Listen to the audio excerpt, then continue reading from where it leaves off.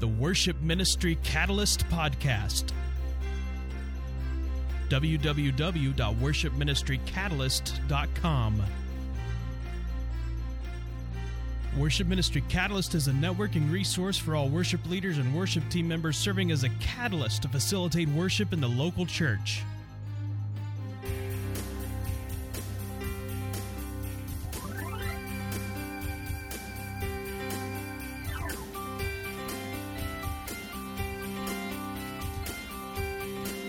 And now, here are your hosts, David Lindner and Kevin Cruz. Well, I'm still recovering from Easter. Man. Yeah, Easter was busy. It was. Yeah, Easter's so the always best busy. The best part of all, so David and I, we were trying desperately to find the time to record a couple of episodes because David was going on vacation to Ohio right after Easter was over. Back to the Midwest. Back to the Midwest where he was, where he grew up. Were you born in the Midwest? No. So you weren't born and raised? I was actually born in California. Oh, okay. Yeah, my dad was working at a church in California, and then we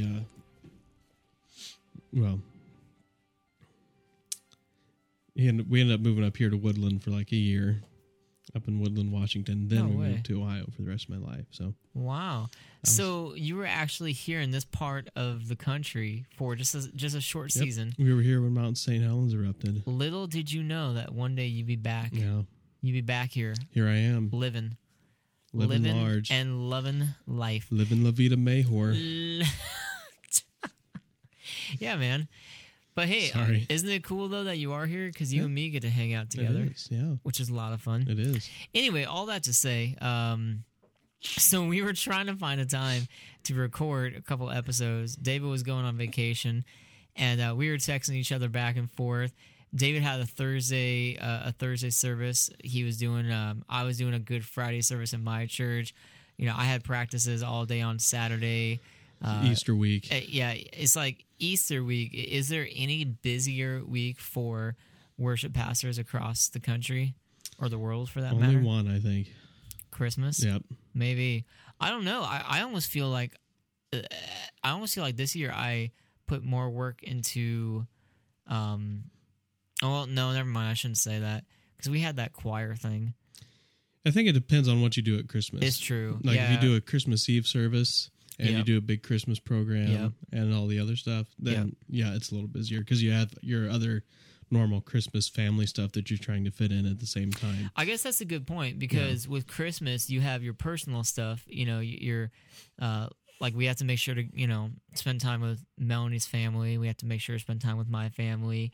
And then you're trying to sandwich that into an incredibly busy program. Right.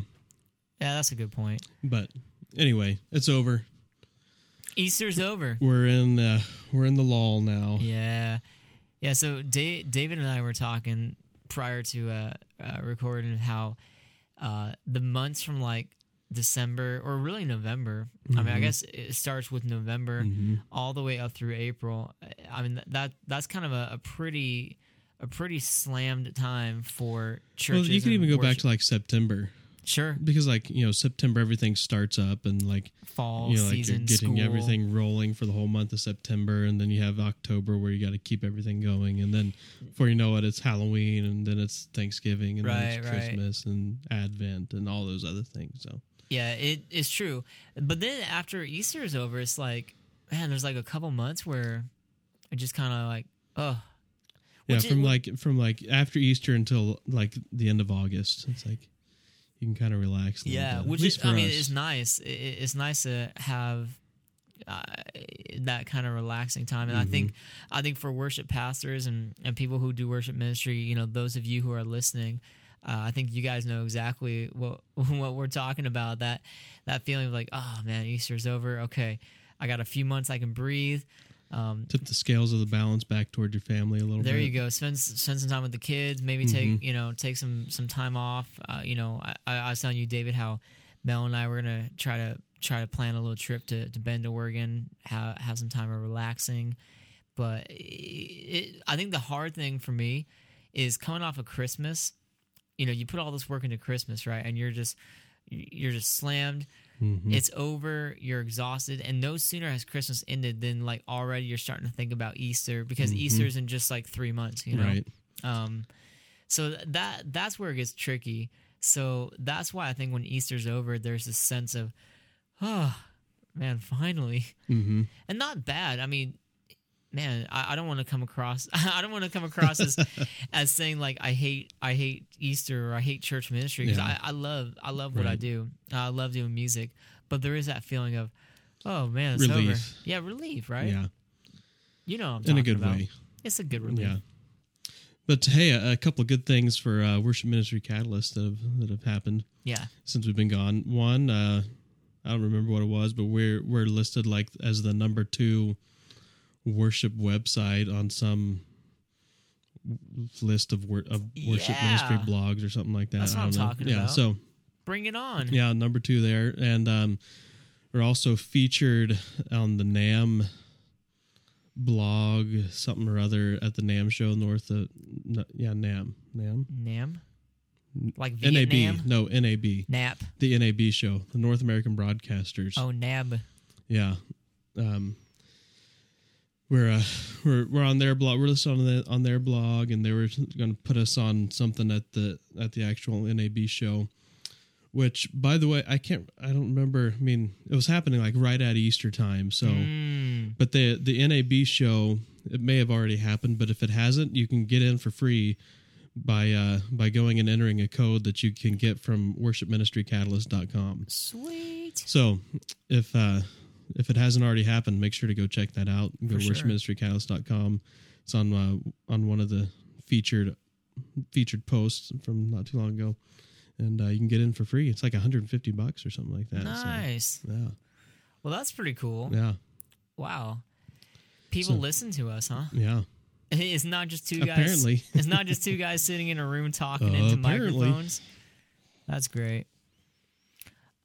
And if it is, does it even matter? No, because we have a good time. We maybe too good of a time. Maybe possibly. Maybe that's our problem, David. Maybe that's why no one listens. Because we have a good time. No, wait, people listen. Oh, I'm confused. It's funny. I think your wife and my wife have both shared the same things to each other.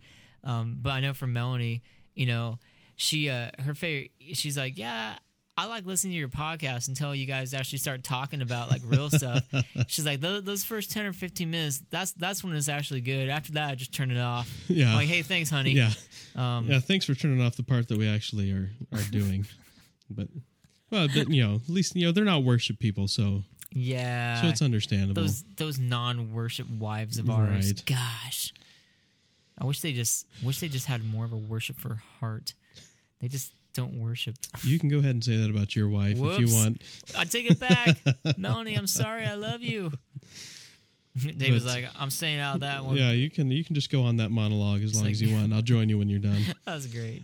But so that's a couple cool things going on in Worship Ministry Catalyst. That's very cool. Of course, the podcast is always going on. We're always even when we're on vacation, we're still trying to keep it going. Yep. Had quite a few downloads this year, so nice. Yeah, very cool. Things are going well. Yeah, and what is this, episode 56, 57? 8. 58? 58. Wow. I thought you said 8, like we're in episode 8. I'm like, wow, how did that happen? We're going back in time. That's disappointing. We decided to start over. We want to get it right this time around. Yeah, we want to try it.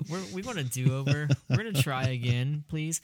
Mulligan. Yeah, so I know we talked about forever leading up to episode 50 how we were going to do something big, which we never did. Right. So what we got to do is we got to start talking now about doing something big for episode 100. We do. All right. When will that be? Episode 100? Like a year from now? Less than a year. Less than a year? Yeah. If we can do. Maybe, hey, if we time it right, maybe episode 100 will be Easter Sunday, and we can totally just ditch our churches on Easter Sunday and do some live recording out in the park or something, right? Okay. Yeah, okay. I'll call Mike and ask, and you can call Bob I'll and talk ask. to Bob and be like, hey, man, we just want to... we'll both like call in sick or something Easter Sunday. on the morning of. Hey, man, I'm not feeling good. Is that a bird I hear in the background? What is that? No, for the record, we would never do that. No, we wouldn't. I've only I'm trying to think. I've called in sick. No, I don't know if I ever have called in sick on a Sunday.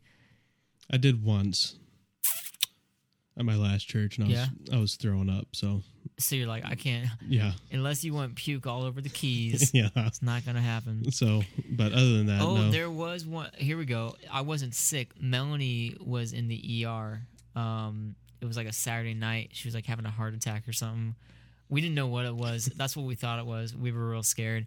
And we ended up spending like 4.5 hours in the ER. It sucked. Mm-hmm. I hated it.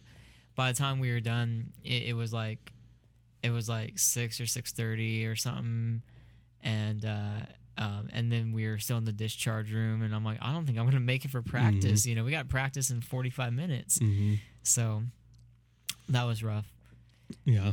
Oh, and you know what? I just remembered another time I quote unquote called in sick. Our first daughter. Callie. Melanie went to labor Sunday morning at 7 a.m. And, boy, hindsight, I shouldn't say this. Melanie always gives me a hard time. But we didn't end up having Callie until the next day, until Monday. Melanie had this super long, super lame labor. And I like to joke around and say, see, I could have gone to church. I would have been back in time for most of the action. I would have. She's like, Kevin, you better not do that. That better be a joke. Yes, honey, it is. Yes, of course I would never do something like that. I would never miss your labor for church. I'd never do that. My first Christmas here at this church, I was having some, I'll just say, health issues. But anyway, like right after the service, I went to the bathroom and tossed my cookies. Oh. And then I did it all night. And then I had to come back in and do 2 more services the next morning Sunday? For Christmas, because it was Christmas. It's like, you're like, I can't miss this. Yeah, it's like, what can I do? I can't. That's tough. So, yeah, that was fun. Wow. Got it. That's what you do. Sometimes you got to do things like that. Yep. When you're in worship ministry. But anyway, so I visited my college back in Indiana. Oh, did you? Yeah, I went back and checked out, sat in a little bit of choir practice. Did you really? Around the campus a little bit, yeah. Relive all the memories. Yep.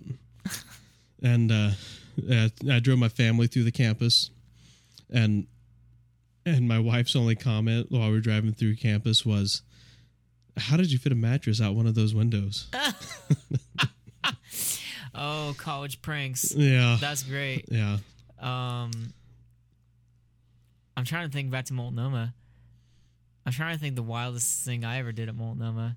Probably, I started a food fight in the cafeteria. That was pretty fun.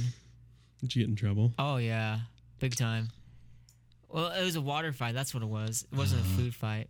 So it wasn't as messy. Yeah. Just wet. But I went in there knowing, I'm like, I know I'm going to get in trouble, but I'm going to do it. Our whole dorm section had talked about it. And we literally had pitchers of water lined up on each table just so everyone could join in. Yeah. But it was pretty fun.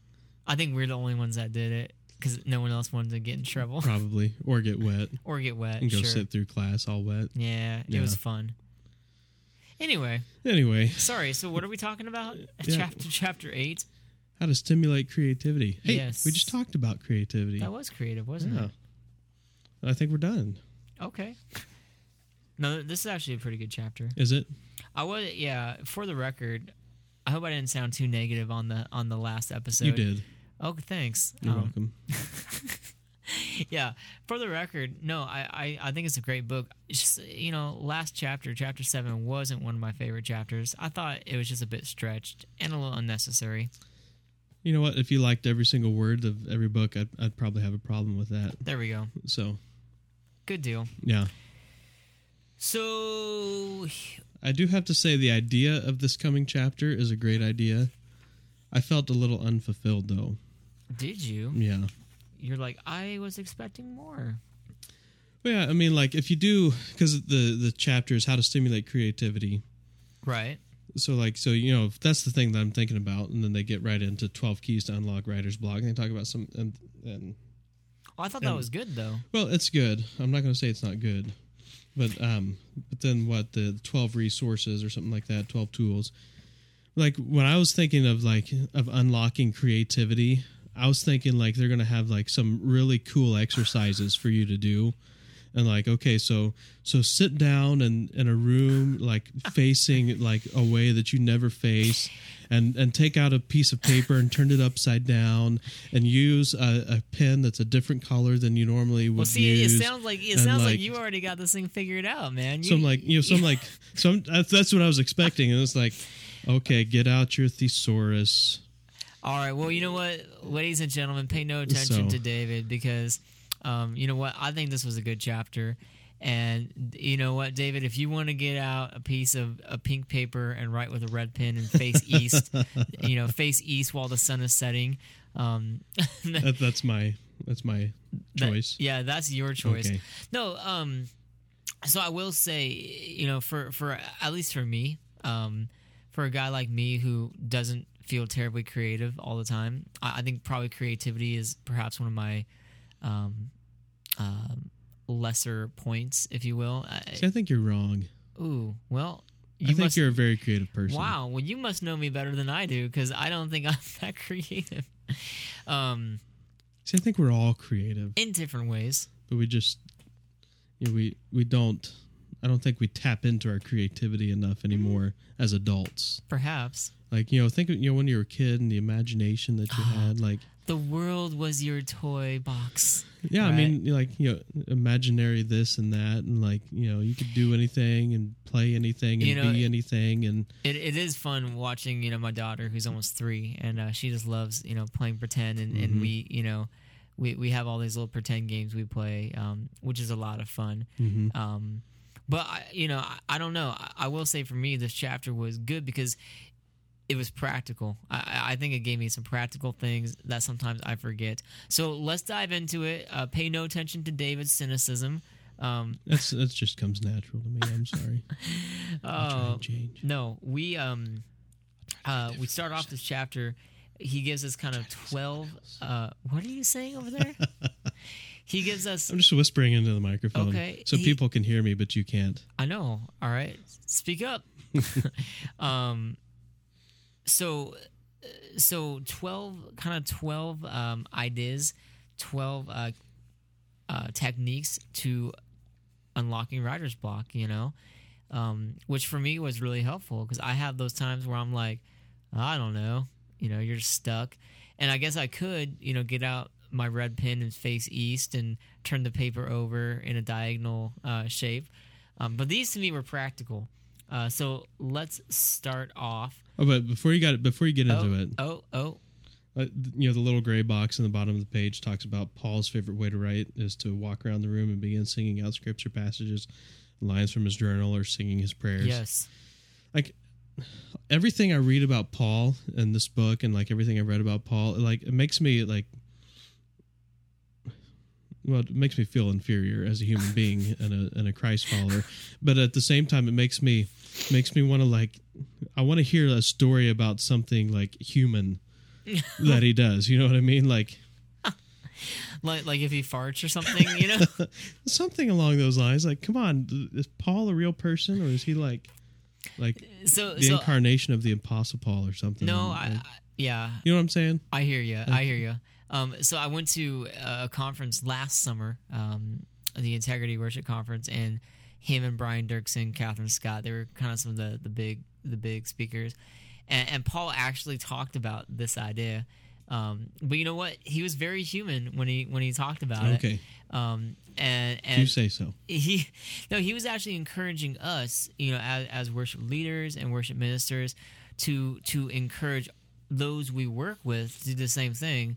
And he's like, for some of you, this might be kind of a radical idea, and this might be hard for some of your teams.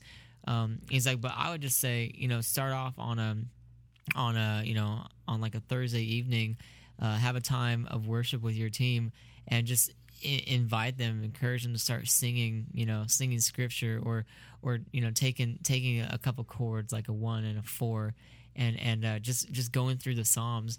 And when he shared it, it didn't sound like hokey or super spiritual. Like being there at the conference, I'm like, wow, man, that's kind of a cool idea. We haven't done it, but all that to say, it came across very human. So okay, all right, sorry. You can hop right back in now. So 12 ideas to avoiding or unlocking writer's block. He talks about to start off by doing chord changes. Find a collection of good songs. Look for unusual chord changes. It might kind of help spark an idea. And I'll admit, I've done this with Coldplay before, because I really respect them as a band and as musicians. And I'll listen to their music and be like, whoa, what are they doing there? Like, it's very simple, but it's so cool. Yeah. Like, just little, really simple chord changes kind of going outside the key. And I've actually been inspired by some of these chord changes and using a few of these changes to help spark an idea for a song I've written. Yeah. Well, it's cool because they'll do they'll be playing in a minor key, but he'll pull like a secondary dominant out of the relative major key, and throw it in there, and you're like, wild. Whoa, where'd that come from? How did he get there? And then it's like once you have to do all these things to figure out how he got there. It's like, but it sounds really cool. It does sound cool. So yes, chord changes. Chord changes. He talks about rhythm patterns. There you go. Lots of today's music, including modern worship songs, incorporate drum machines in their creation. This modern tool can inspire you with subtle rhythmic influences you might not have thought of. I didn't think that was that great of an idea, but I like rhythm and I like beats. So his thing is like, get maybe those old Casio keyboards that have like the 16, there's like the samba beat and like the disco beat and the I think his idea is maybe put in a beat, change the tempo. Maybe that will help kind of give you a new direction. It's worth trying. Or like, if you're trying, I think that idea, using some kind of beat machine, or like, if you have GarageBand, using some of the loops that are built in, if you're trying to write a fast song, and you have, like, if you're a piano players have a hard time writing fast songs. At least that's what I've found. It's tricky. I have a hard time. I think we've talked about that. I've talked to other piano players. The fast songs are the harder ones to write on piano. Well, and they seem to be so much more suited for guitar, right? Because all the guitars like That's because guitar's a much more of a rhythm instrument than it is percussive or Yes. So anyway, but if you're trying to write a fast song, find a fast beat and play along with it and come up with something that way instead of just trying to come up with your own fast thing. I think that's helpful. Yeah. So the third one here, which I think is great, and I know we've already talked about this a number of times, but trying another key. And I know I've shared about how, man, some songs are just made for certain keys, and they just don't sound good in other keys. And Paul's point here is, if you get used to writing in one certain key, you're always going to sing in that range. Sometimes by taking it to another key, it will force you to maybe write a melody that's a little bit lower or a little bit higher to help accommodate this new key. So just by doing that, you can help change the melodic composition of a song. Yeah. So instead of singing, going up, from the root, like if you're in the key of G, going up from the root of the chord to the fifth, or root of the key to the fifth of the key, go from G to E, and using that as your range, just going up and down that little 5-tone scale. If you switch to the key of D, right, all of a sudden it's like, well, okay, you can still use from G to D, but you could also use from D up to G. Yeah. Or D up to A, and you can like, and you then you got a different. Or if you could use kind of the same kind of melody melody flow that you use in the key of G, but do that in the key of D, then it's going to sound completely different. Does that make sense? So if you're going like, G 2 3 4 5 4 3 2 1, but if you do that in the key of D, then you're going from 4. So you're in the key of D, but you're starting on 4, and it's like you're already 4, on 5 6 7 8 6, and then but it's going to sound completely different. It gives in the you a key of different D. palette. Yeah. A different palette with which to draw your beautiful compositions. Yes. Another key, so we conquered that one. Writing a cappella. Have you ever written a cappella? I'm trying to think. So normally when I write songs, oftentimes I start with the music, and then I write words to the music, which is kind of the opposite of what Paul does. Yeah. It says here that Paul writes 90% of his songs without an instrument. It takes me to places I would never go with an acoustic guitar. Yeah. I haven't tried a whole lot of that. Just kind of. I guess sometimes I'll kind of like hum a melody in my head, and that might start like to take the shape of an intro or a hook or something. Mm-hmm. But no, I haven't done a lot of that. I haven't done a lot of it either. I pretty much start the same way, but I have done it a couple times, and they do end up with they do end up different than the songs that I write starting with piano. So it could be a good discipline, I think, to develop, to break yourself out of maybe the mold. Sure, trying something a little different. Yeah. Speaking of molds, let's try another one. Oh, wait, I mean another mode. Haha, that was funny. Not mold, but mode. Yeah. How long has it been since you fished? Wow, David. Sorry. So what David's trying to say is different modes. Trying things in maybe a minor key. How long has it been since you wrote a song in a minor key? It's a good question. Or so what cracks me up is he says try a different mode. Mm-hmm. Man, how many people actually know or do the modes? Dorian, Phrygian, Lydian, Mixolydian, Aeolian, Locrian. Like a lot of it, like the standards are written in a mode of some kind. Right. Like Fly Me to the Moon. Frank Sinatra. Frankie. Fly me to the moon. Okay, so it's got the key signature of C. Yeah, but it's not. Let's see, I was looking at it earlier today. I think it's an A minor. It might be an A minor, but it might be in what's the 2 mode? Phrygian? No, Dorian. Is it Dorian? Yeah, because Ionian is root. Dorian. Yeah, so it might be in Dorian. I can't tell. Yeah. Anyway. Aeolian's the minor one. But sorry, all I'm trying to say is, man, when's the last time you heard a worship song written in like Revelation song? Well, okay, I stand corrected. but we talked about that a while ago. We did, right? How it felt so new and different, right? Because it was written in a mode and not in just a standard key, right? It wasn't just an Ionian scale. It was like, well, yeah, because that one, I mean, you start D with your root. It's written in the key signature D, but then it goes to the minor 5th, A minor.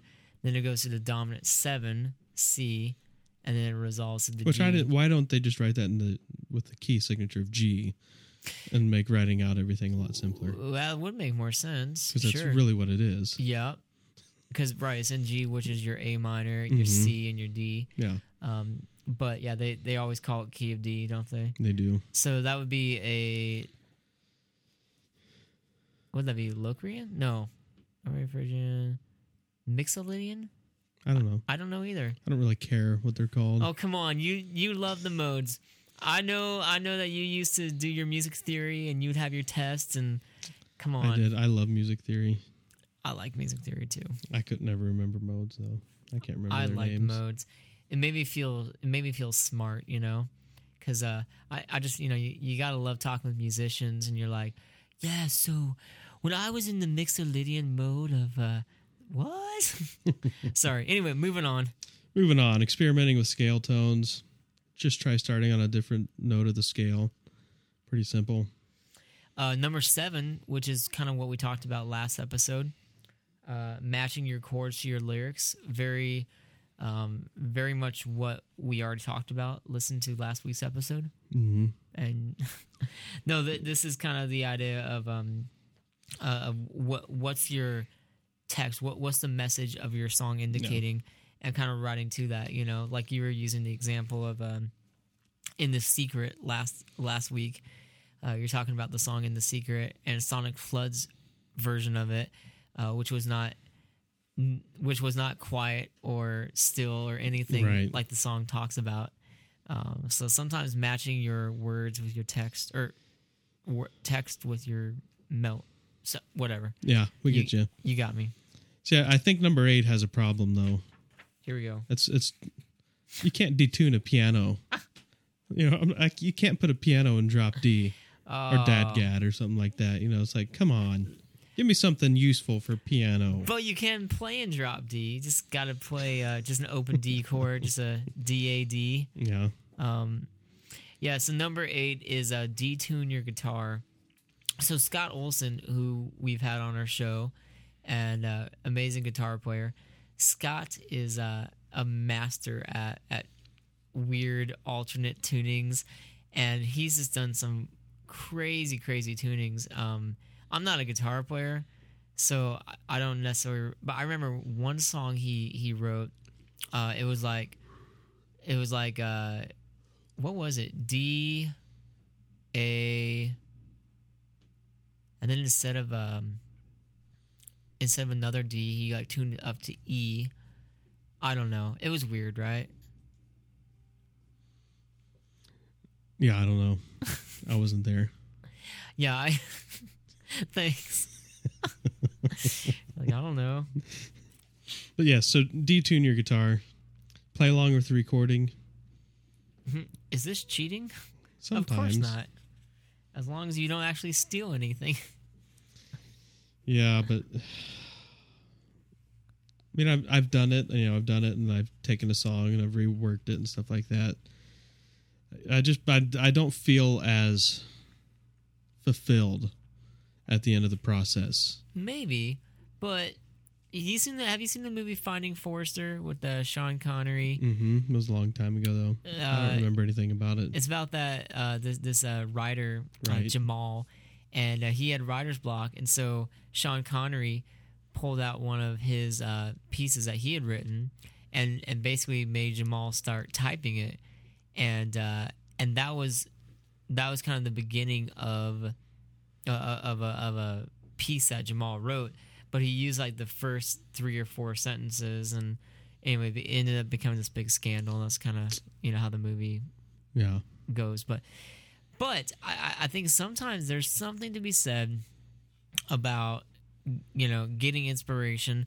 Matt, one of the songs that we do all the time, I shouldn't say all the time, but we've done a number of times at Laurelwood, a song I wrote, is largely based on Chris Tomlin's song Awesome Is the Lord, because I was playing that song and I was playing like the little intro, I had it in the key of E, and I'm like, oh man, it'd be cool if we sang this, and so I kept the same chords, and then a new song was born out of Chris Tomlin's song Awesome Is the Lord, just because I was playing along with it. So it can work. Yeah. Oh, I'm not saying it can't work. Yeah, no, I'm also know. You can come up with a good song, but I just the times that I've done it, unfulfilled. I haven't walked away feeling like it was something that I had actually really created. It was like kind of borrowed parts of it, and you know what I mean. I hear you, and you know what? I think we've talked about how we both have had that experience where we thought we came up with something creative, only to find out that it was like something we've heard before and just forgot or whatever. I hate that. It is very frustrating. You're like, oh, okay, well, apparently I can't come up with original ideas. So yeah, that can be unfulfilling. Remember though, in all these attempts, don't create a mechanical melody. Of course not. Yes. Number 10, take a break. Which is a good idea. It's always a good idea. Like that episode of The Office. Which one? Where they're talking about taking a break. Like, take a break from using the computer every 15 minutes. Oh, that's right. Safety training. Safety training. And then season 5. Take another break to 4. stand up and walk around every 15 minutes. Yeah. And Mike was like, well, that's a lot of wasted time. It's like a half an hour every hour. And then Daryl, do them Take at the same time. So take a break. Relax. Which, number 11 kind of goes along with that. Sleep on it. Take a longer break. Take a long break. Sleep on it. Go to sleep. Sometimes that can be, I mean, have you had this where you're like, forget it. I'm too tired or I can't get it. Mm-hmm. And then like you wake up and the next day it's like this fresh idea. Boom. Mm-hmm. Boom. Yeah, well, I've even had a couple dreams with songs in them, like that I'd written. The problem is, like with those, like they're impossible to capture. Like one of them was like it sounded so cool in my dream, and then you wake up, you're like, "What was that?" Yeah, and I was trying to remember it, and I was trying to figure it out, trying to figure out what it was, and I didn't have anywhere to go at home to record what I thought it was. And by the time I got here, it was gone. So, wow. But anyway, sleep on it. But I like the idea, and I haven't tried it yet. What does it say? There's a stage at the edge of sleep coming or going during which our creativity is said to be at its highest. Just before you go to sleep, run over in your mind a song you're working on, and when you wake up, check it again and see if anything new is developed. I like that idea, of going to, of trying to, think about the song you're working on as you're falling to sleep. Mm-hmm. And then seeing like if your brain will work on it overnight, kind of like stew on it, and then wake up and see if you have any new ideas about it. Sure, yeah. It's an interesting idea if it works.